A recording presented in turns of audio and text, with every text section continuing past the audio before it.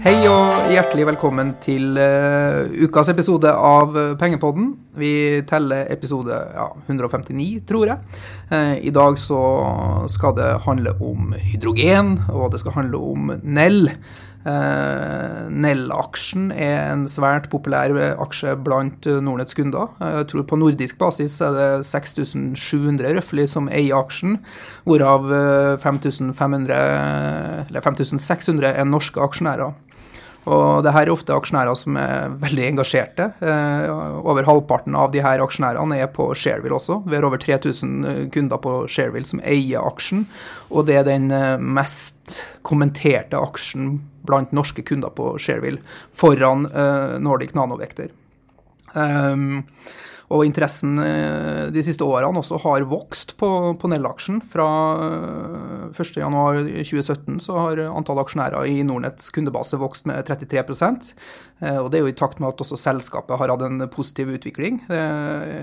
Ikke gått så bra i år, riktig nok. Det ned en 15-20%, men de siste året så den opp 24%, og de siste 3 årene så den opp 100%. Så ofte så har jo interessen og engasjementet en tendens til å gå litt i takt med kursutviklingen. Og i dag så har vi besøk av CEO i Nel, Jon André Løkke. Velkommen til oss. Tusen takk, veldig hyggelig å være her. Ja, du også aksjonær, ikke det?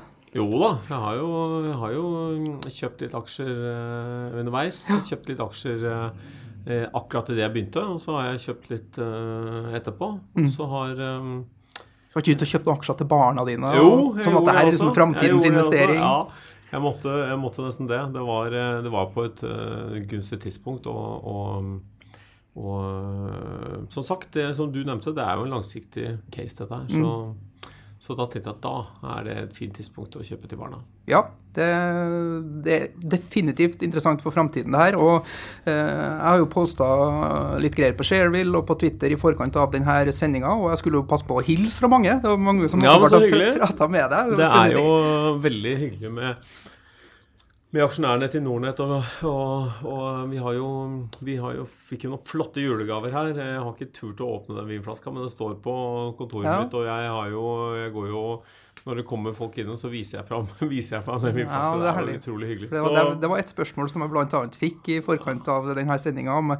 De lurte på om du likte vin som Nelionærene på Shareville ga deg, men den uåpnet fortsatt da. Jeg kommer til å ta den en gang, men det en flott vin, og jeg gleder meg, men jeg synes jeg bruker den når det kommer noen innom og viser de hyggelige, flotte, engasjerte aksjonærene våre, og da bruker jeg det som eksempel, så jeg synes liksom det er fint å ha den uåpnet også. Ja, vi har også en spareøkonom i Nordnet som kjører hydrogenbil til jobb. Så bra. Ja, kjører du selv hydrogenbil, eller? Vi har hydrogenbil på jobben, så jeg bruker jo da Nel sin hydrogenbil litt. Og så har jeg faktisk nå satt meg på venteliste til den nye bilen som Hyundai kommer til å komme nå i august. De kommer jo med angiveligvis 2 demobiler i juni. Vi har jo hatt en ganske god dialog med Hyundai og ser faktisk for oss å prøve å lage litt sånn sprell. Vi lurer litt på om vi skal hjelpe de med lanseringen da. Ja, så den går jo 80 mil, men litt avhengig av hvordan du måler da, ikke sant? På innholdsfortegnelsen så står det 60. Ja. Men den går egentlig 80. Den har jeg satt meg på reservasjonslista på, så da håper jeg kommer tidlig i køen der. Ja, men det må jo kjennes litt godt, for det et eller annet med å liksom gjøre som jeg sier, ikke som jeg gjør. Nei, jeg gleder meg til det, veldig. Og så gleder jeg meg til å kunne kjøre i taxifeltet akkurat når jeg vil, og det parkere gratis, og det blir veldig, veldig deilig. Det på tide. Du, det tirsdag i dag, denne episoden går jo ut på torsdag, men tirsdag i dag så leverte du kvartalstall. Hvordan har dagen vært? Det en hektisk rapporteringsdag? Ja, altså det jo opptakten til disse dagene som egentlig mest hektisk, fordi da det jo å avslutte regnskapene, det å kalle inn til styremøte og ha styremøte, det å få det godkjent, og så det å legge det frem. Så det hektisk. Selve dagen egentlig ganske grei, når man først har liksom fått ferdig alt man skal få ferdig, og gå rundt og prate om caset jo bare morsomt. Så markedsreaksjonen I dag var pluss 0,67 på åpning, og så var den, liksom, har den stabilisert seg på rundt pluss en halv prosent I løpet av dagen. Det I henhold til forventning? Man happy med det, eller hadde du forventet? Jeg pleier aldri å kommentere aksjekurser og hvordan det utvikler seg, fordi jeg har ikke greie på det. Nei. Så jeg skjønner ikke noe på det. Så du driver selskapet. Jeg prøver å si at jeg konsentrerer meg om det jeg kan, og så får andre, og jeg synes ofte at kursen går når vi minst fortjener det, og så går den ikke når vi fortjener det, så jeg vet hva, jeg skjønner meg ikke på det. Men det jo en del av det, den som forbannelsen med å være børsnotert, at man hele tiden har det her søkelyset, fokus på kvartalsrapporter, og det er noen pros og noen cons forbundet med det. Ja, men det er nyttig å ha aksjonærer, for du får jo liksom testet strategien din, ikke sant? Og hvordan du tenker på veldig mange flinke folk, og du får motstand, og det er egentlig en veldig nyttig prosess å kunne ha, liksom få testet strategien mot en aksjonærmasse da, som stiller seg, noen er kritiske og noen er ikke sant, positiv til hva de gjør og så videre, så jeg opplever det, klart det er krevende og det tar litt tid og så videre, men for et selskap så mener jeg det er et svært pluss. Altså Nordnet da, det her blir en sidespor, men vi ble jo faktisk tatt av børs nå, fordi at man skulle gjøre investeringer som egnet seg bedre I et unotert miljø. Man skal akseptere at man får en liten sånn hengmatta, som man sier på svensk, I driftsresultatet, så at ja, det både og. Vi skal komme litt nærmere inn på kvartalstallene etter hvert. Noe av utfordringen med dagens episode av Pengepodden at jeg har lyst til at de som ikke kjenner Nell så godt skal kunne få et litt bedre liksom, stifte kjennskap til selskapet, samtidig som vi må også tilfredsstille de her Nell-nerdene våre på en all mulig positiv måte, som følger selskapet tett og har en del mer detaljerte spørsmål.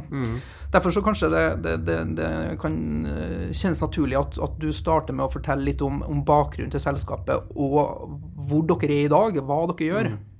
Ja, altså historien til Nell går jo helt tilbake til 1927, hvor Hydro hadde store fornybare vannkraftressurser I forskjellige fjordarmer oppover norskekysten, og så ønsket de å finne ut av hva I all verden skal vi gjøre med all denne kraften. Vi må gjøre den om til noe og eksportere det ut av landet. Og da var en av de sporene var å gjøre om kraften til hydrogen og bruke det I å fremstille gjødsel og ammoniakk. Og det var slik Nell oppstod. Så det som litt morsomt nå at nå på en måte ringen sluttet da. Nå vi tilbake der vi startet på mange måter, men det kommer vi tilbake til.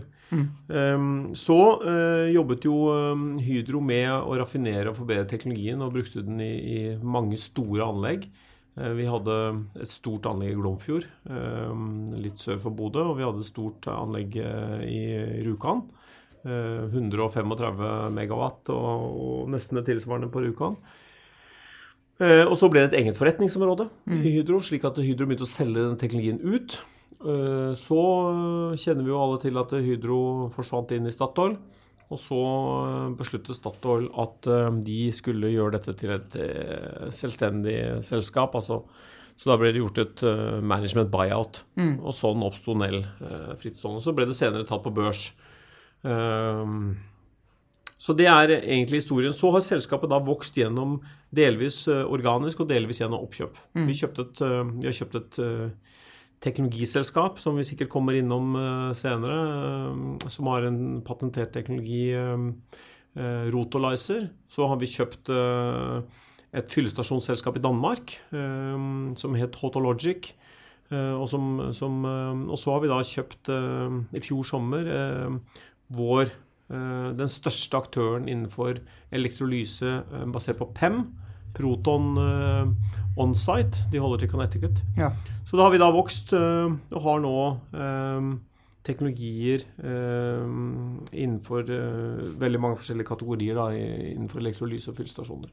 Men I hovedsak så kan man si at Nell består I realiteten av to deler. En del som lager elektrolyserør, og en del som lager fyllestasjoner til hydrogenkjøretøy. Si litt mer om dynamikken I de to ulike virksomhetsområdene, og hvor stor de ulike Ja, totalt sett er vi omtrent nå 220-30 personer som vi har på egen lønningsliste, og så har vi litt leieproduksjon i Ungarn og også i USA, så vi engasjerer omtrent 300 personer. Det er cirka 50-50 i forhold til størrelser, både i forhold til omsetning og i forhold til antall ansatte. På elektrolysørområdet så det som du sier, vi lager elektrolysører. Det egentlig maskiner som splitter vann i to. Altså, hvordan lager du hydrogen? Jo, du setter strøm på vann, og så deler du vann i to. Altså H2 blir oksygen og hydrogen. Så det rett og slett maskiner som gjør det. Og der har vi alle mulige størrelser. Vi har fra de minste elektrolysørene som du kan ha på pulten, som gjerne brukes i et laboratorium som trenger hydrogenproduksjon. I stedet for å ha en flaske med hydrogen stående i hjørnet, så har de en egen liten elektrolysør, ser som kaffetrakter, som lager hydrogen. Til kjempestore fabrikker kan vi lage. Den teknologien som av mindre art lager vi i USA. Det som av større industrikarakter lager vi i Norge. Og så har du da det forretningsområdet som fyllestasjoner, som vi kaller for fueling. De lager fyllestasjoner til alle mulige applikasjoner, til biler, lastebiler, busser, nå også engasjert på ferger, tog og så videre. Så da har vi på en måte dekket hele verdikjeden da, fra produksjon og til fylling innenfor hydrogen. Men selges det som komponenter, eller selges det som systemløsninger? Det selges, det både og. Ja. Noen kunder veldig sofistikerte og ønsker å integrere med selv. Noen vil ha den nøkkelferdig. Ja. Så skal man huske på da, at det vi inne på nå, det jo transport. Men vi har fortsatt en historikk som kommer fra industrisiden. Altså, hydrogenmarkedet i verden gigantisk. Det på $150 milliarder i året. Og det produseres vel enormt store volumer av hydrogen basert på kull, olje og naturgass. Det som skjer nå at med at vi reduserer kostnadene på elektrolyseteknologi og strømprisene går ned, så begynner vi å utkonkurrere naturgassen. Så der hvor vi på 90-tallet ble utkonkurrert av naturgassen, så vi nå tilbake igjen og utkonkurrerer naturgassen igjen tilbake igjen. Så det derfor jeg sier at ringen sluttet. Men det betyr også at da har vi mye underliggende business. Altså, vi selger til svære gasselskaper, vi selger til andre industriselskaper, vi selger til produsere glass, bruker du hydrogen, produsere matolje, bruker du hydrogen, du bruker i silisiumindustri, veldig mange industriapplikasjoner, så selger vi allerede utstyr. Så det nye egentlig da den transportdelen, det liksom det nye. Men salg og omsetning stammer det fra hele verden, mens produksjonen litt mer, og fabrikkene deres litt mer konsentrerte? Ja, så vi har solgt utstyr i over 80 land.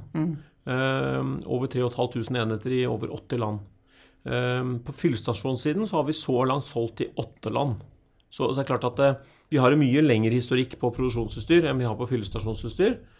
Og fyllestasjonsutstyret forholder seg jo til det relativt nye markedet innenfor transport. Og fabrikkene deres Danmark og Notodden, og så kjøpte dere opp et selskap som heter Proton i USA, så at dere har virksomhet der også. Riktig. Kan du si noe om forskjellene på det? Det samme man prøver å gjøre på de ulike plassene, eller? Nei, det egentlig, altså, det vi kaller for Nel Hydrogen Electrolyzer, som elektrolysedivisjonen vår, de har 2 virksomhetsområder, det da Notodden og Connecticut. Og i utgangspunktet så jo elektrolysørene, teknologien jo i prinsippet ganske like, men det 2 forskjellige teknologiplattformer. Den ene basert på PEM, altså Proton Exchange Membrane, og det andre basert på alkalisk. Det rett og slett de 2 alternativene du har tilgjengelig for å lage elektrolysører. Og da har vi en fot i begge, og det tror vi en veldig god idé, fordi at det ikke enten eller, det både og.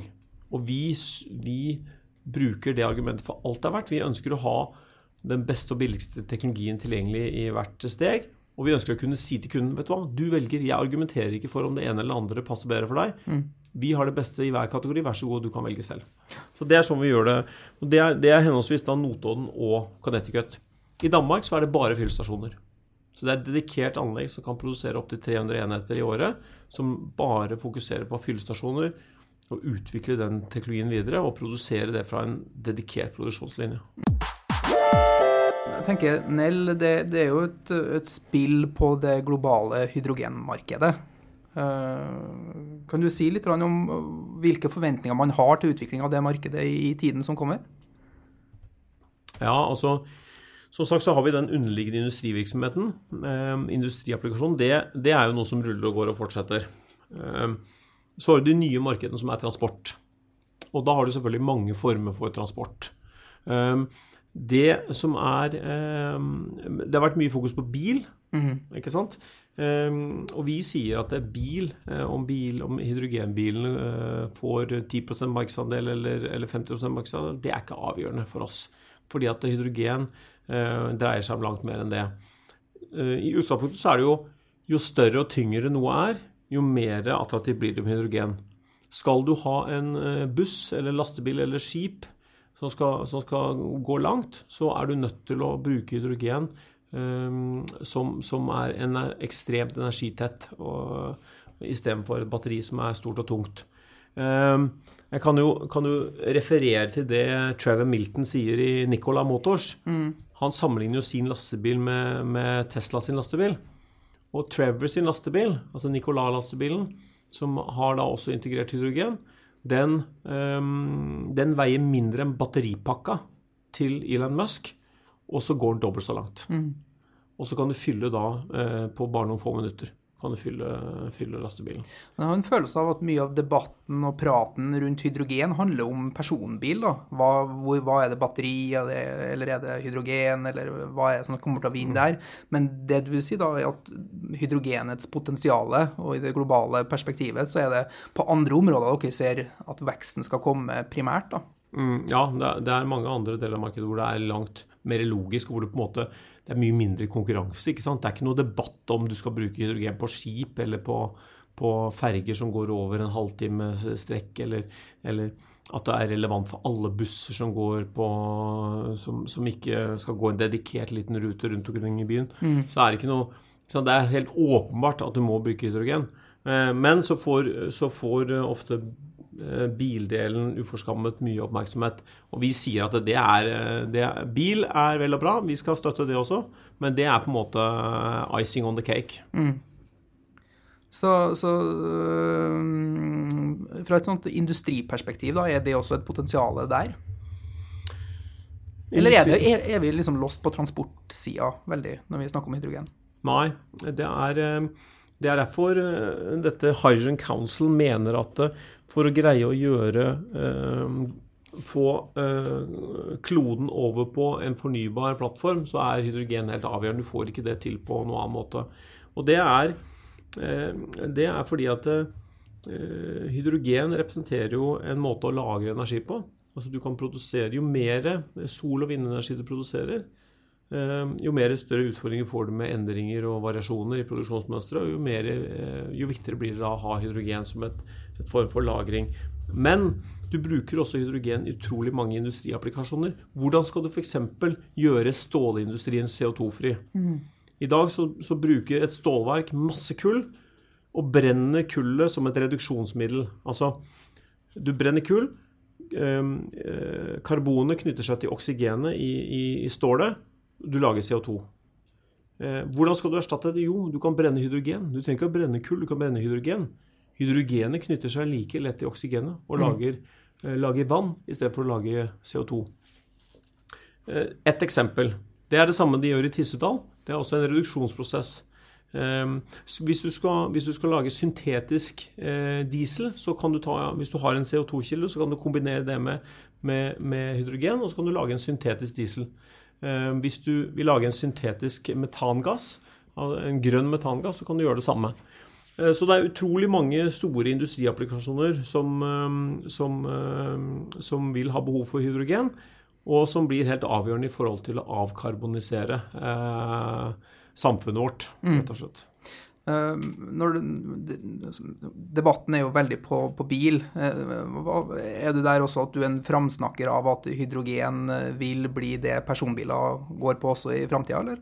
Det liksom batteri tar personbilmarkedet, og hydrogen tar tungtransport og lastebil og hele det rubbet der?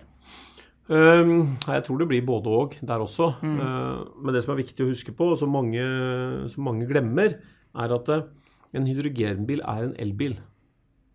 Altså, den store utfordringen for mange av bilprodusentene har jo vært å gå fra en fossil plattform til en elektrisk plattform. Og så begynner man med det letteste, ikke sant? Du tar bilen, den skal bli elektrisk, du skal ha elektrisk fremdrift, da legger du på batterier. Når du har gjort det, og du har fått litt avkastning på den investeringen, så det ikke noe veien for etterpå å legge på brenselcelle og en tank. Så alle bilprodusentene har jo hydrogen i sitt roadmap. De har tatt det første store steget, som å elektrifisere. Og så kan de da på det riktige tidspunktet legge på en brenselcelle og en tank.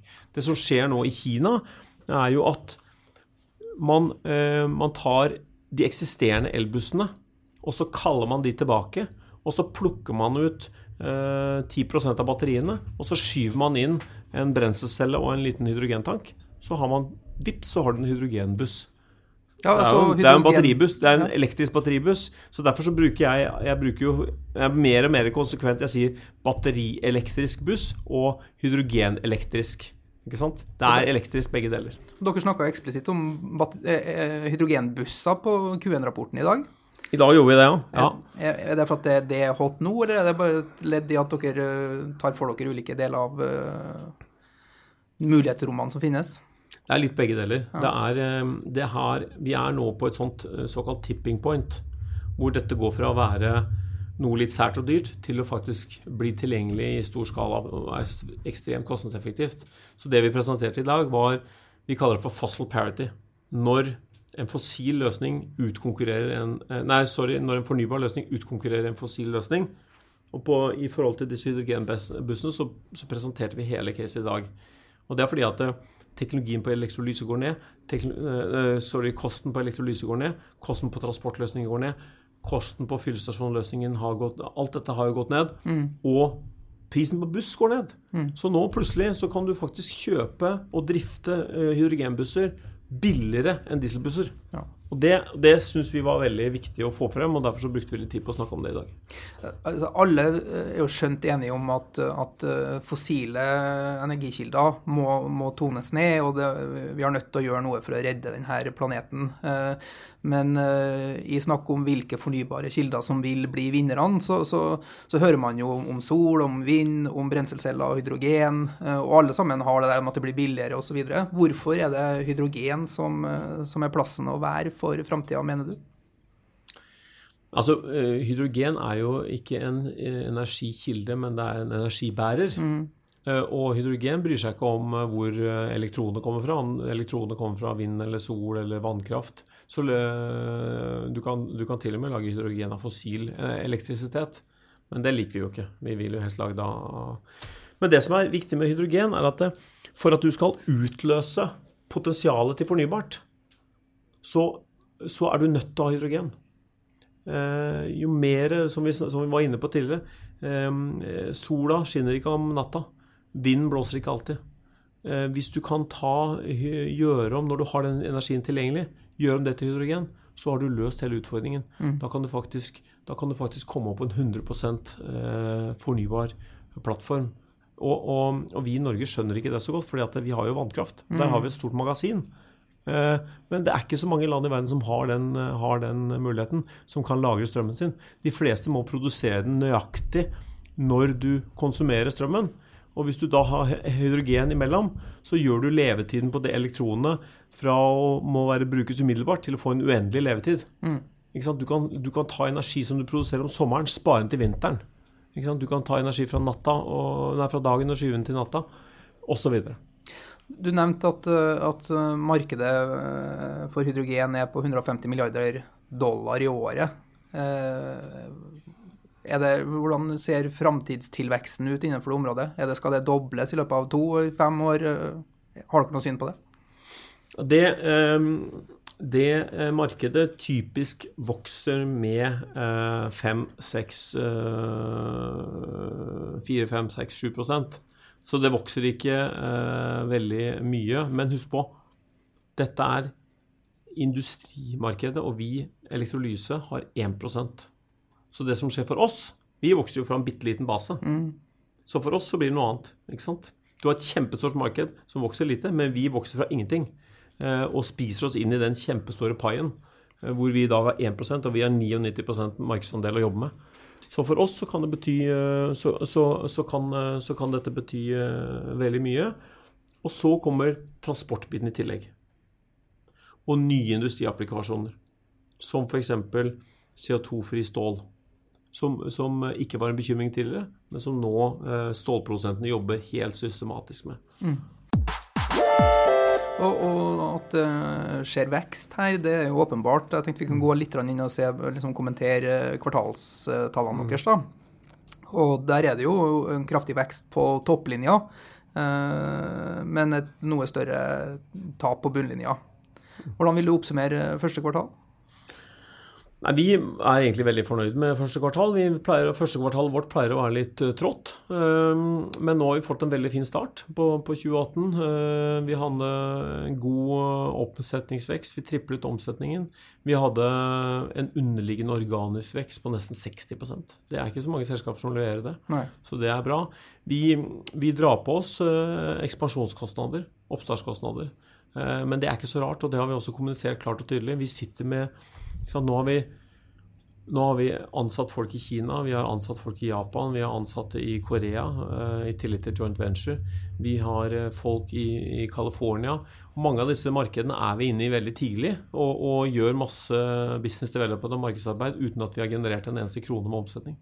Så det that's the name of the game. Hvis vi skal i det hele tatt ha sjans til å ha en ledende posisjon i denne, så vi nødt til å være foroverlent og ta en del kostnader opp, og det gjør vi. Og det ser du på EBITDA-en vår, at vi belastes for det.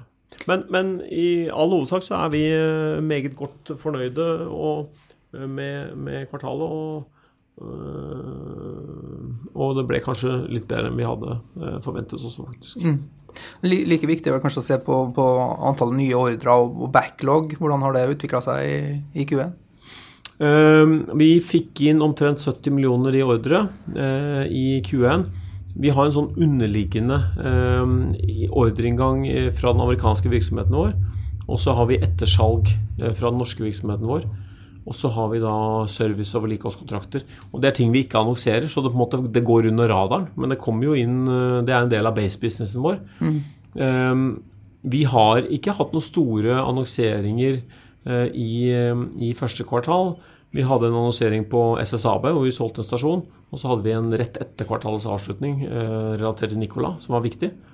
Men det også men det ikke uvanlig at det kan gå litt tid, og det som verdt å merke seg nå at veldig mange prosjekter, før så var det jo masse småprosjekter, så det kom hjem til å trutte annonsering, men det var relativt små avtaler. Det vi ser nå at prosjektene blir større, så vi bruker mer tid på å gi en gode tilbud, men det kan også gjøre at nyhetene blir større. Så det en, hva skal jeg si, en endring da, i sånn som markedet ser ut. Et spørsmål som jeg fikk mye i forkant av denne sendingen var jo hvilke utsikter har man til profits da? Når vil selskapet gå med overskudd? Har dere noen estimater på det? Når det gjelder overskudd så har vi aldri sagt noen ting om det, men det vi har sagt noe om at vi forventer å ha et positivt EBITDA-kvartal i løpet av 18, altså det vil si at vi ønsker å gå EBITDA-positiv i løpet av 18. Og inntil vi kommer med ny guiding, så det den eksisterende guidingen som gjelder. Men utover det så guider vi veldig lite, rett og slett. Vi prøver å fortelle om hva vi har gjort, og så forteller vi om hvilke aktiviteter vi jobber med. Men utover det så prøver vi så vi forsiktige med å guide og love i forhold til timing og så videre. Det prøver vi å unngå. Men som aksjonær så skal man være innstilt på at Nel er fortsatt et vekstcase, og at det skal bygges volumer, og at det er ikke noe utbyttemaskin i det korte bildet. Nei, da tror jeg vi har gjort noe feil hvis dette blir et utbyttecase i det korte bildet, da er det noe alvorlig gærent med hydrogenbransjen, for å si det sånn. Ja. Vi skal litt inn på et annet tema som det var stor interesse for, og det var å se litt sånn konkurransesituasjonen for Nel. Ja. Hvilke aktører ser du på som de største konkurrentene til Nel? Da må vi inn i de enkelte forretningsområdene. Grunnen til at jeg sier det er fordi at det er faktisk ikke noe annet selskap som har akkurat samme oppsettet som oss. Det vil si som har elektrolyse og fyllestasjoner på den måten. Vi er jo by far den største elektrolysørprodusenten i verden. Både i forhold til omsetning og antall enheter og antall ansatte. Uansett hvordan du måler det, så er vi den største der. Så på elektrolysesiden så er det noen konkurrenter i Kina, men de opererer bare innenlands, så de ser vi ikke så mye til i Europa. Så har du et kanadisk selskap som heter Hydrogenics, som jobber med hydrogensiden, men de er primært et brenselcelleselskap. Et par konkurrenter som vi har fått konkrete spørsmål rundt, ITM, Air Liquide og Linde. Ja, Air Liquide er jo et gasselskap, og de er jo en kunde av oss. Så de kjøper vårt utstyr. Vi selger jo teknologi, mens de bruker teknologien og lager molekyler og selger molekyler. Så Air Liquide på elektrolysesiden er de kunde, ikke konkurrent. Okay. På fyllestasjonssiden så har de laget noen fyllestasjoner, men de har en helt annen tilnærming enn oss. Linde er også konkurrent, er også kunde på elektrolysesiden, men de er konkurrent på fyllestasjonssiden. Og fyllestasjonssiden, der er det egentlig Linde som vi har størst respekt for. De er flinke.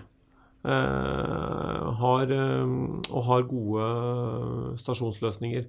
Men fortsatt så er det slik at en Linde-stasjon er ikke en komplett enhet, sånn som vi har gjort det. Altså vi har jo rett og slett en standard, vi sier at du kan ikke håndtere en hydrogenstasjon som et prosjekt, det må være standardprodukt som kommer ut av en standard produksjonslinje for å få ned kost og få opp kvalitet, og kunne gjøre sertifisering av produkter, som vi lanserte vår UL-sertifisering nå i forrige uke.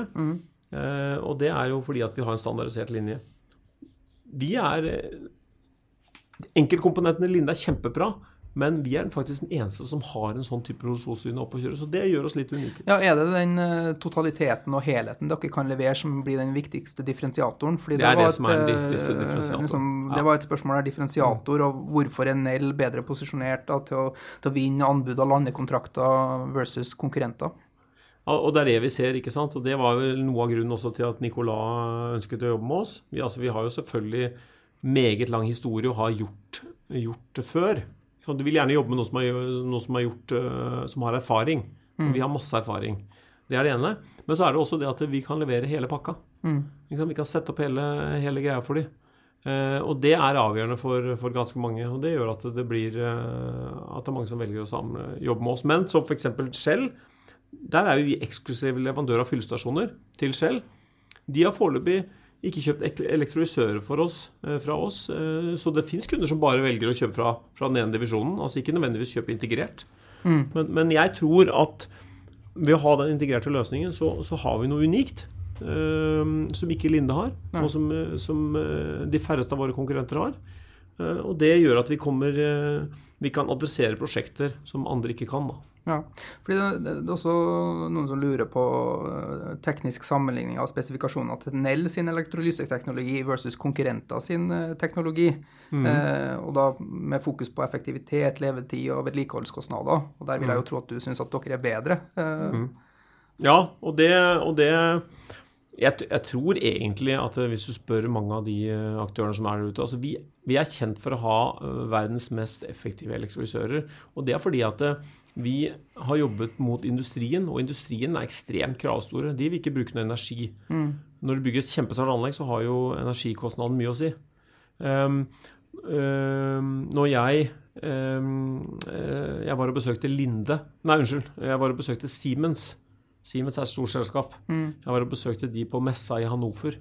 Og de har jo en elektrolyseteknologi. Og så diskuterte vi litt om hvordan de ligger an og så videre. Og så sier Linde at vi fortsatt ledestjernen deres. Altså, de har liksom vår spekk hengende på veggen som en sånn visjon for hvor de skal. Ikke sant? Og da snakker vi om Siemens, det ikke noe småselskap da. Så det jo litt morsomt å erkjenne, men for å si det sånn, jeg har jo vært 10 år i solenergi, og jeg vet jo at du kan ikke hvile på laurbærene, du kan ikke bli arrogant og tro at du verdens beste, du må hele tiden jage videre. Så det jo derfor vi bruker masse penger på teknologiutvikling, på tross at vi mener at vi har en effektivitet som høyere enn andre, og en kostposisjon som bedre enn andre, så må vi bare jage på videre, for å greie å sikre oss den posisjonen også på lang sikt. Hvordan ser du for deg konkurransesituasjonen inn i fremtiden da? Sett at hydrogen overlegen i forhold til energitetthet og i forhold til batteri og bensin og diesel, så har du jo en del store liksom, drager av energiprodusenter. Det nevnes her på Shareville og på Twitter, liksom Statoil, BP, Exxon. Hvorfor ikke de har gått inn i det her og ser det samme? Liksom, kan de bli konkurrenter på sikt? Eller de for sent på ballen allerede? Nei. Eller vil de kjøpe dere opp? Eller? Hvis vi begynner med det første delen av spørsmålet, altså som har konkurransebildet, så tror jeg at gitt at hydrogen har en såpass lovende fremtid, så det helt naturlig at det kommer flere aktører. Det vil du se. Det kommer til å komme, Siemens kommer til å komme mer på ballen enn de i dag, altså du kommer til å komme andre. Sånn det bare. Og vi må være forberedt på det, og vi må jage videre. Når det gjelder disse store energiselskapene som du nevner, så det jo noen som på en måte har tatt ballen allerede. Statoil har jo i og for seg gjort det. De snakker jo om hydrogen som sitt store satsingsområde. Nå får de jo masse flott publisitet på det, men det ikke noe butikk enda. Men den dagen det blir butikk, så skal jeg love deg, de kommer til å switche. Men mange av disse energiselskapene, de tjener jo fryktelig mye penger på det fossile, og så lenge de tjener gode penger på det fossile, så kommer de jo til å holde på med det, ikke sant? Og så bruker de da dette andre til å markedsføre seg. Det eneste selskapet som virkelig har gått inn, eller det 2 energiselskaper, det ene Total har jo gått inn veldig tungt i solenergi, og Shell jo ekstremt fokusert på hydrogen. Så de tar dette virkelig på alvor. Men en aktør som Shell blir jo da ikke en konkurrent, det blir en kunde. Ikke sant? En partner. Men konkurransesituasjonen selvfølgelig et risikoområde. Det var et par kunder som også var veldig interessert i å høre dine synspunkt på hva de største svakhetene eller utfordringene til Nel, og hva blir gjort for å liksom, jobbe med det. Dog intet selskap perfekt, liksom. Og ser du at dere må bli bedre? Ja, altså vi ønsker å ta markedsandel på fyllestasjonssiden. Og der ønsker vi jo, vi har jo nå vi ønsker jo på en måte å ha standardprodukter som kan adressere alle forskjellige markeder. Og der dukker det opp nye kategorier, ikke sant? Nikola-case, der må vi jo, det jo et helt egent tungtransportkonsept, en veldig stor stasjon med masse.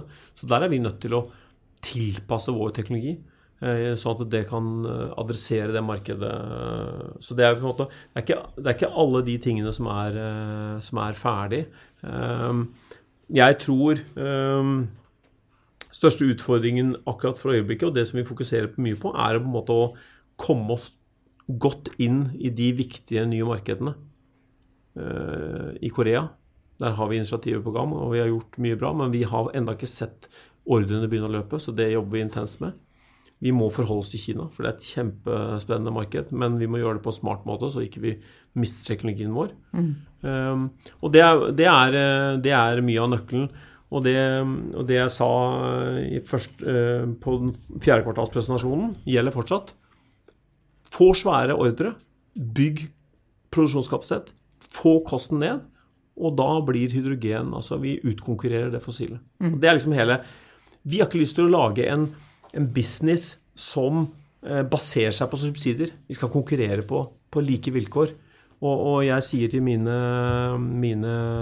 team, har sagt det veldig mange ganger, hvis vi skal fortsette å være en sånn liten nisjeaktør, så kan vi sitte her og jobbe akkurat som vi gjør nå. Vi trenger ikke å redusere kost. Mens vi skal endre verden, så må vi kutte kost. Da må vi virkelig få ned kost. Og det det samme som du så i solenergi.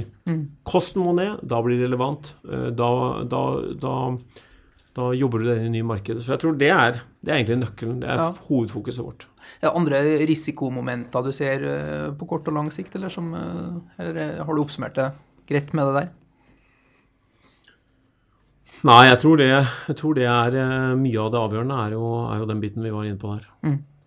Et annet område som vi har fått en del spørsmål om er jo utbygging og infrastruktur. Og noen lurer på liksom, hvordan går prosessen for en som ønsker å sette opp en hydrogenstasjon? Det sånn at de plukker opp røret og ringer til dere og sier at hei, jeg vil ha en hydrogenstasjon her i Sandjakkveien? Og liksom, hva er tidslinjene på det? Når kan det være i drift, og hvor lange ledetider det? Altså de minste løsningene våre, der det jo sånn at kunden kan ringe på tirsdag, og så får det levert på fredag på en måte. Altså det vi har i USA, eller det tar en uke eller to. Noen av de mediumløsningene der, så det kanskje levert på en måned, halvannen. Noen av de virkelig store prosjektene har vi jobbet med i årevis. I forhold til så det veldig forskjellig avhengig av hvor du når det gjelder fyllestasjonssiden så det jo typisk sånn at vi jobber med ting en god stund, men også der det avhengig av hvor omfattende prosjektene la meg ta et eksempel på det vi gjorde i California da, i forhold til å posisjonere oss for selv. Der jobbet vi vel før vi lukket kontrakten, så hadde vi vel jobbet med det i 1,5 år.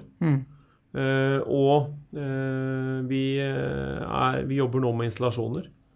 Og det jo nesten et år etter at vi signerte kontrakten, ikke sant? Så det tar tid, det lange prosjekter. Hvordan jobber dere i forhold til oppfølging og vedlikehold og drift av stasjonene der? Stort sett så velger kundene våre å ha en eller annen form for vedlikeholdsavtale. De drifter det selv. Da det kanskje greit å bruke Uno X hydrogen som et eksempel. Det jo driftsselskap som drifter da hydrogenstasjoner. De har jo en egen organisasjon som holder dette, som sørger for at det nok hydrogen. Hva driftskostnaden hvis vi ser bort fra strømmen? Nei, ikke så veldig mye. Du må jo måke snø selvfølgelig om vinteren og koste om, ikke sant? Men det ikke all verdens av driftskostnader. Det det ikke. Og så har vi, når det skjer noe med stasjonen, så har vi service- og vedlikeholdsavtale. Og så kan det være vi gjør noe forebyggende vedlikehold. Ikke sant? At vi tar ned stasjonen og gjør ting proaktivt. Filtre, bytte filtre og sånne type ting. Når folk tar kontakt og ønsker å bestille, gjør dere noen form av sjekk av kundene? Liksom det man betaler før produksjonsstart? Hvordan funker prosessen der? Ja, som regel så må de betale før vi setter i gang. I hvert fall en andel. Som regel så det mellom 10 og 30% upfront. Alle våre kontrakter forsøker vi å strukturere sånn at vi slipper å finansiere våre kunder. Så vi tenker at vi kjøper ikke inn stål og kompressor og ditt og datt før vi har noe penger på konto og vet at det blir noe. Og så ønsker vi ideelt sett å være cashflow positive gjennom hele prosjektet. Det ikke alltid det går, men det I hvert fall målsetningen. Ja. Veldig mye fokus jo rundt Nikola, mye snakk om det, og folk lurer jo på hva status for de 2 demostasjonene som på gang. Ja, da signerte vi første delen av den kontrakten helt på tampen av fjoråret, og så ønsket Nikola at vi skulle gjøre mer jobb, så de økte rammen for den kontrakten, så de 2 demostasjonene, der endte kontrakten på $9 millioner. Der har vi sagt at vi skal begynne å installere det i andre halvår. Den første stasjonen sier Nikola at de ønsker å ha rett utenfor døra på fabrikken, som de bygger i Phoenix, Arizona.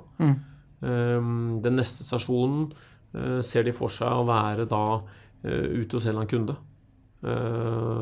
Og slik at de kan kjøre da disse prototype lastebilene frem og tilbake der.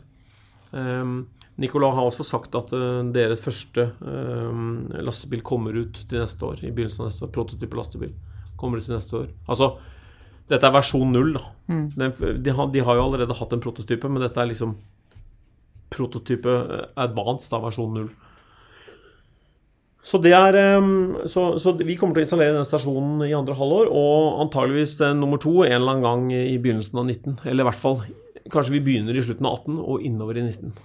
Og i den forbindelse så vil jeg jo ønske å teste og sjekke at ting liksom funker, og da er det jo viktig at kvaliteten som blir levert her blir bra, så at man sikrer videre bestilling også. Hvor lang tid tror du det tar før man får nye ordrer etter at man har testet? Nei, altså, vi jobber jo med... Nikola, de annonserte jo denne Anheuser-Busch-kontrakten i forrige uke. Anheuser-Busch er et av de største bryggeriene i verden, og definitivt et av de største i USA, og har da Budweiser blant annet. Og det er jo Anheuser-Busch annonsert at de skal gå totalt vekk fra diesel long-haul trucking og skal flytte alt opp på Nikola lastebiler. Og de bestilte da 800 lastebiler. Og det er jo en fantastisk nyhet som det er verdt å bite seg merke i. Og grunnen til at den er så fantastisk, det er flere elementer til det.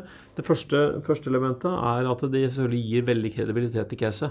Altså her er det en stor aktør som ser at Nikola har noe helt unikt og ønsker å gå på den plattformen. De gir jo på en måte, tar ut masse risiko av caset. Punkt nummer 2, det er jo mye flottere å få en kjempestor kontrakt enn å få 800 bittesmå kontrakter. Også gjør det livet mye enklere for oss og for Nikola, fordi da kan vi begynne å se på hvor skal vi bygge disse stasjonene. Husk på, Anheuser-Busch har jo da 5 kjempesvære byggerier i USA, og så har de 15, 16, 17 distribusjonssentre, og det er jo utgangspunktet for rutenettet, ikke sant? Hvor disse lastebilene skal gå. Så da kan vi jo begynne å se på hvor vi skal bygge det. Grunnen til at jeg introduserer på den måten er fordi at hvis du ser på ammunisjonen i den kontrakten, så har Nikola ganske dårlig tid. Ja, for den var ute og twitret i går. Og vi har ganske dårlig tid også, hvis vi skal kunne levere på det. Den var ute på Twitter i går, Nikola, og sa at de skal bygge 28 stasjoner i 2019 og 100 stasjoner i 2020. Hvis dere skal være eneleverandør på det, da må det vel gjøres noe med kapasitet for å klare å levere det? Ja, det første er jo at vi må bli ferdig med avtalen. Vi har jobbet lenge med avtalen med Nikola, så der har vi hatt stor fremdrift, men det er klart de har vært ganske busy i det siste med de tingene som de har holdt på med. Så det er fullt forståelig at de de hadde jo et case også mot Tesla, ikke sant? Så de har vært ganske busy. Men vi jobber videre med den avtalen, og vi ønsker jo å få den på plass så fort vi kan, selvfølgelig. Uten at jeg kan love noe når akkurat det blir, men vi jobber så fort vi kan. Når det er sagt, hvis vi signerer en sånn type avtale, for å snakke litt generelt, så har vi ganske bra med produksjonskapasitet i Herning, for der har vi vært før det var, og vi har investert i et stort anlegg som har mye kapasitet. Men vi har jo ikke sjans i forhold til Norge og Notodden. Så der er vi helt nødt til å øke kapasiteten hvis vi skal kunne greie å levere på en sånn type kontrakt. Hvor mye stor del av kapasiteten som går til Nikola-avtalen i dag da? Nei, altså nå har de jo bare bestilt 2 stasjoner, så det er ikke noe problem å håndtere. Det er 2 elektrolysører som produserer 1 tonn hver av de i døgnet. Så det er typisk i dag. Så vi sier at vi har 40 megawatt kapasitet, det vil si at vi kan produsere 15, 16, 17 elektrolysører i året. Et spørsmål som vi fikk i forkant her var også i forbindelse med Nikola, og et spørsmål om de skulle bruke Nel eller Protons elektrolysører. Er det avklart? Ja, altså om de skal bruke de elektrolysørene vi lager i USA eller de vi lager i Norge, og de skal bruke de vi lager i Norge, fordi at de er de mest effektive. Hva skjer med den produksjonen av elektrolysører som skjer i USA da? Nei, men altså det de gjør i USA mye mindre. Det mye mindre utstyr. Altså, den største elektrolysøren vi har i Norge på 2,2 megawatt. Den største elektrolysøren, altså en stack. Den største stacken vi har i USA på 1/4 megawatt. Så det forholder seg til 2 forskjellige markeder enn så lenge. Det ville være svært krevende å gjøre det som Nikola har tenkt å gjøre på den teknologien som vi har i USA. Bra. Det er også kommet inn en del spørsmål om vi litt sånn inne på det her da, med kapasitet og utbygging, status på utbygging og kapasitetsutvidelse i Notodden. Kan du si noen ord om det, eller? Ja, det vi fortalte i hvert fall i dag, det var at vi kjøpte nabobygget. Det har vi gjort. Vi snakket om det i Q4-presentasjonen vår. Og det var en mulighet, og den muligheten var vi nødt til å ta, for det er et helt unikt bygg som ligger rett ved siden av, som har stått ledig, og som ble bygd av Hydro for ikke så forferdelig mange år siden. Så det i svært god forfatning, har all infrastruktur, et åpent lokale som vi kan bruke, og ligger vegg i vegg, og det har ganske mange fordeler. Så da har vi i hvert fall det på plass. Det vi har også sagt at det betyr ikke at vi har allerede tatt investeringsbeslutningen. En investeringsbeslutning vil knyttes til kontrakter, og vi må selvfølgelig gjøre hele det arbeidet i forhold til å se på flyt av materialer gjennom fabrikken, hva slags type automatiseringsgrad skal man ha, robotiseringsgrad, hvordan ser investeringscase ut ved å ha mer roboter hvis vi færre ansatte og vice versa. Altså hele den jobben der vi nødt til å gjøre før vi klare til å trykke på den knappen. Men vi har i hvert fall sikret oss bygget, og vi har en preliminær overordnet plan på hva vi kan gjøre og hvor mye vi kan få ut av det nye anlegget. Også noen som lurte på utnyttningsgraden og aktiviteten på fabrikken i Danmark, og hva som forventes der utover året. Og da vi tilbake igjen til det at vi guider svært sjelden og svært lite, og vi sier ikke så veldig mye om de tingene. Men vi har sagt at totalkapasiteten på anlegget opp til 300 stasjoner per år. Og så har vi også sagt at vi aligner produksjonstakten med hva markedet forventer, fordi vi kommer ikke til å produsere stasjoner og sette på lager. Vi produserer stasjoner for konkrete mot ordre. Så det vil si, og da skal man huske på en ting. I fjor så var verdensmarkedet, altså hele verdensmarkedet i 2017, da ble det installert under 100 hydrogenstasjoner. Så det anlegget vi har i Herning har jo 3 ganger fjorårets kapasitet. Så det er et anlegg som vi kommer til å ha glede av i lang tid. Og så vil vi fylle kapasiteten så fort vi kan, men ikke fortere enn det markedet etterspør. Noe som ligger på kapasitet, men på et litt annet nivå, er liksom størrelse til å håndtere alle bid-prosesser som går. Noe som lurer på, har man stort nok management til det? Nei, vi er strukket på ressurser, vi er det. Så det er krevende, og derfor så er vi ganske tøffe når vi må prioritere hvilke prosjekter vi jobber med, og derfor så var vi jo ganske tøffe også med H2V. Og vi sa til slutt at vet du hva, vi kan ikke bruke ressurser på hvis det ikke ligger noe finansiering nære, og hvis vi ikke er konkurrerte på prosjektet, og hvis ikke vi vet nok til at vi ikke engang kan signere kontrakt, så må vi legge det på is. Og så får vi plukket opp senere. Og det er rett og slett på grunn av det du peker på, at det er masse forespørsler, og vi vil jo ta alle alvorlig og svare det på en god måte. Så vi driver og jobber med å fylle på med ressurser. Ja. Gjør det. Av alle tilbud som sendes ut, og sånn, hva er dere liksom sikte mot i treffprosent og deals? Av 100 tilbud, liksom? Ja, det har vi jo. Vi vet jo nøyaktig hva treffprosenten vår er. Ja, men hva er målet? Er dere fornøyd med dagens treffprosent? Og det har vi aldri sagt noen ting om. Jeg tror ikke jeg skal engang begi meg ut på om vi er fornøyd med vår treffprosent eller ikke, for vi har aldri snakket om de tingene der. Nei. Hver gang man sender ut et tilbud, så vil man jo close et salg, antar jeg jo. Men du vet at samtidig som selger, så vet man jo at man må fylle pipeline hele tiden, for alle blir et salg da. Og veldig mange av de prosjektene som da ikke blir noe av, det er jo ikke fordi det ikke blir noe av permanent, men det er fordi at de kanskje skyves ut i tid, eller er noe annet. Tida går veldig fort, men jeg tror det er mange av våre kunder og Shareville-brukere som synes at dette er vel verdt bruk av tid. Vi skal innom et par prosjekter som taler slutt her, og det ene var det her H2V Power to Gas-prosjektet. Der kom dere med informasjon i Q1-rapporten at det ble stanset i dag, men ikke avviklet. Men et spørsmål som kom i den forbindelse var at hvordan man sikrer at den informasjonen og kunnskapen man har gitt inn i et sånt prosjekt ikke blir brukt videre, var et spørsmål. Ja, det er et relevant spørsmål. Så i forhold til H2V, da, så på den ene siden så er vi jo venner og så videre, ikke sant? Og vi har dialog. På den annen siden så er det akkurat som vedkommende som spør sier, vi må sikre at ikke dette blir brukt mot andre. Og akkurat i dette tilfellet så har vi jo vært veldig flinke og gjort hjemmeleksa vår og kanskje hatt litt flaks også, fordi vi har en NDA som er steintøff og som i tillegg er på norsk, altså under norsk rett, så vi kan enforce den ganske enkelt. Og i den NDA-en så står det at H2V må returnere eller destruere og bekrefte det et hvert dokument, presentasjon, Excel-ark, whatever de har fått av oss, er de nødt til å destruere og returnere. Og ingenting indikerer at de ikke har gjort det.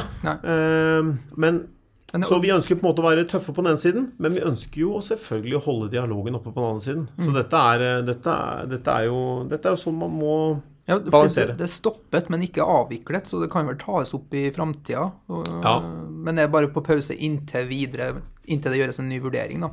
Altså H2V jobber videre, og H2V må rett og slett gjøre litt mer hjemmelekse. De må få på plass finansiering av prosjektene, det har de ikke.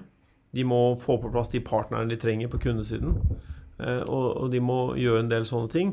Og når de har fått på plass det, og kan komme tilbake igjen til oss og si at, vet du hva, nå har vi de og de tingene på plass, nå er vi klare til å bestille. Så er vi der og kan gjerne supportere de.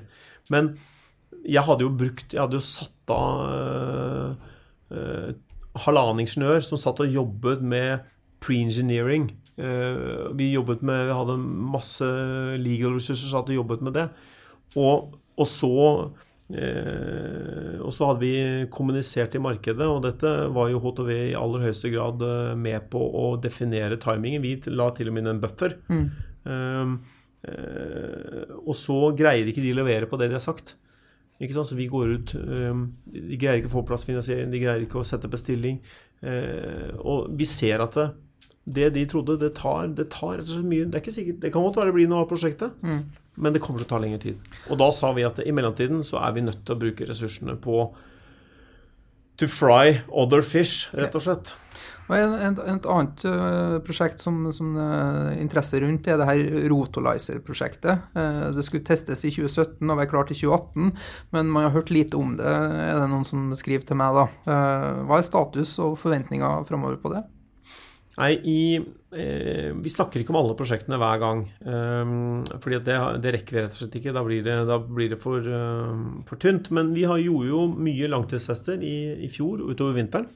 Vi har identifisert noen forbedringspotensiale på teknologien. Det er jo det som er meningen med langtidstester.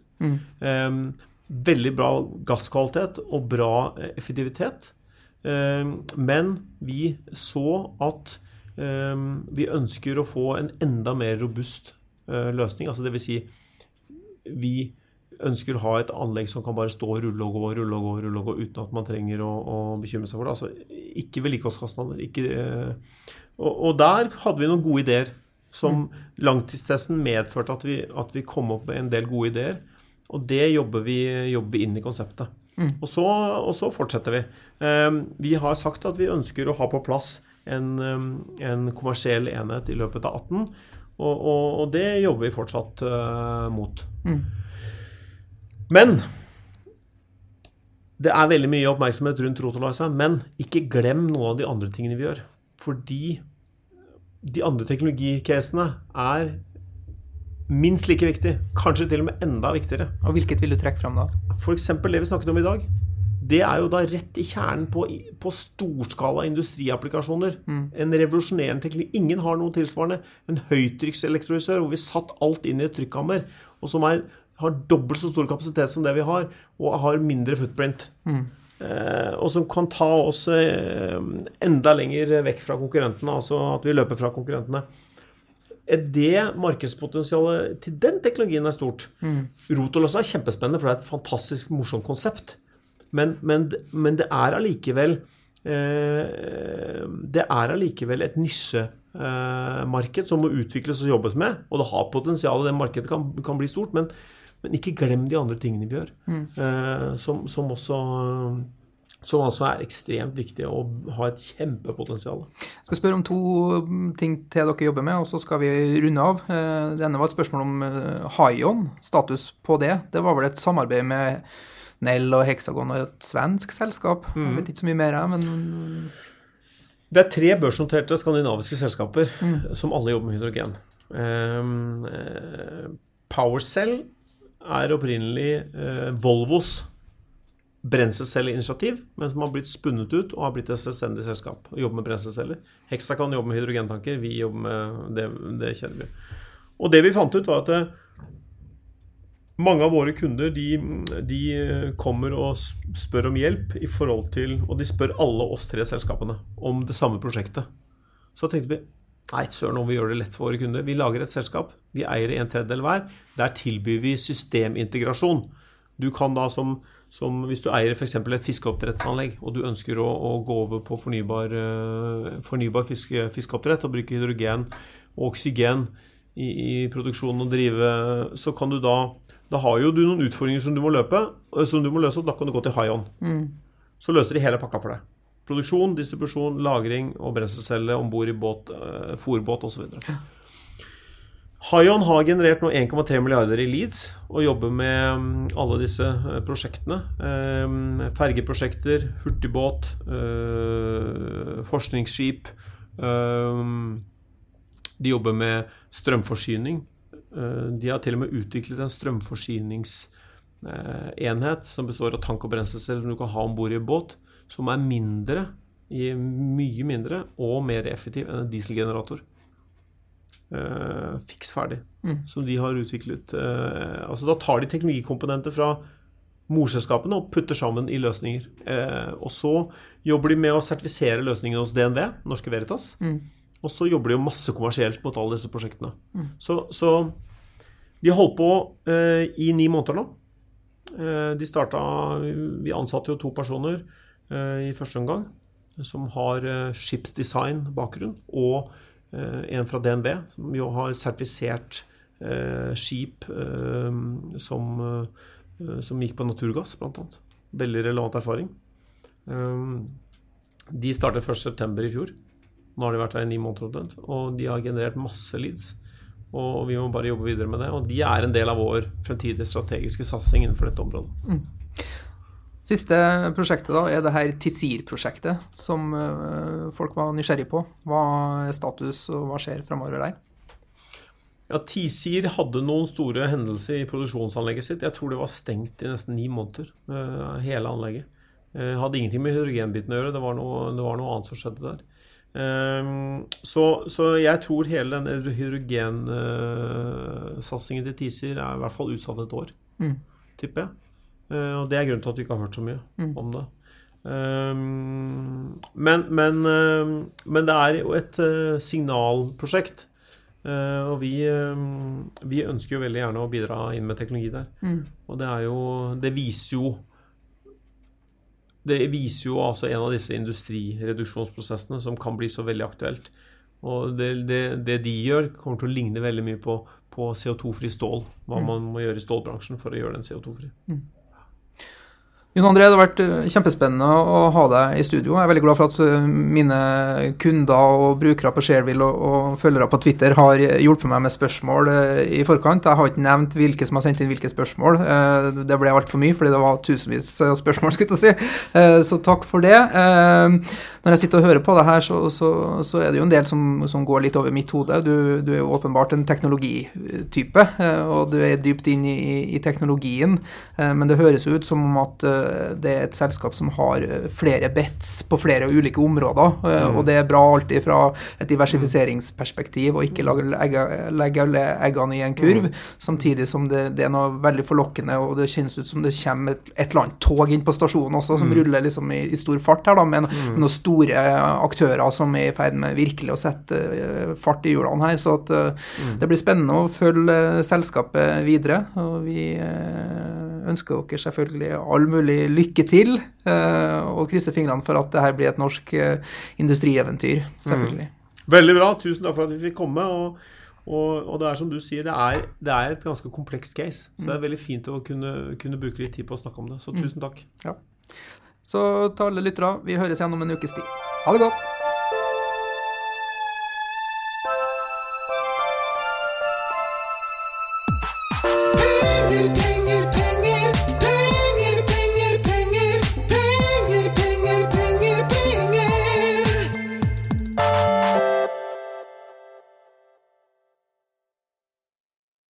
Denne podcasten skal anses som markedsføringsmateriell, og innholdet må ikke oppfattes som en investeringsanbefaling. Podcasten er kun ment til inspirasjon og informasjonsformål. Nordnet tar ikke ansvar for eventuelle tap som måtte oppstå ved bruk av informasjonen i denne podcasten. Les mer på disclaimer-siden på nordnet.no.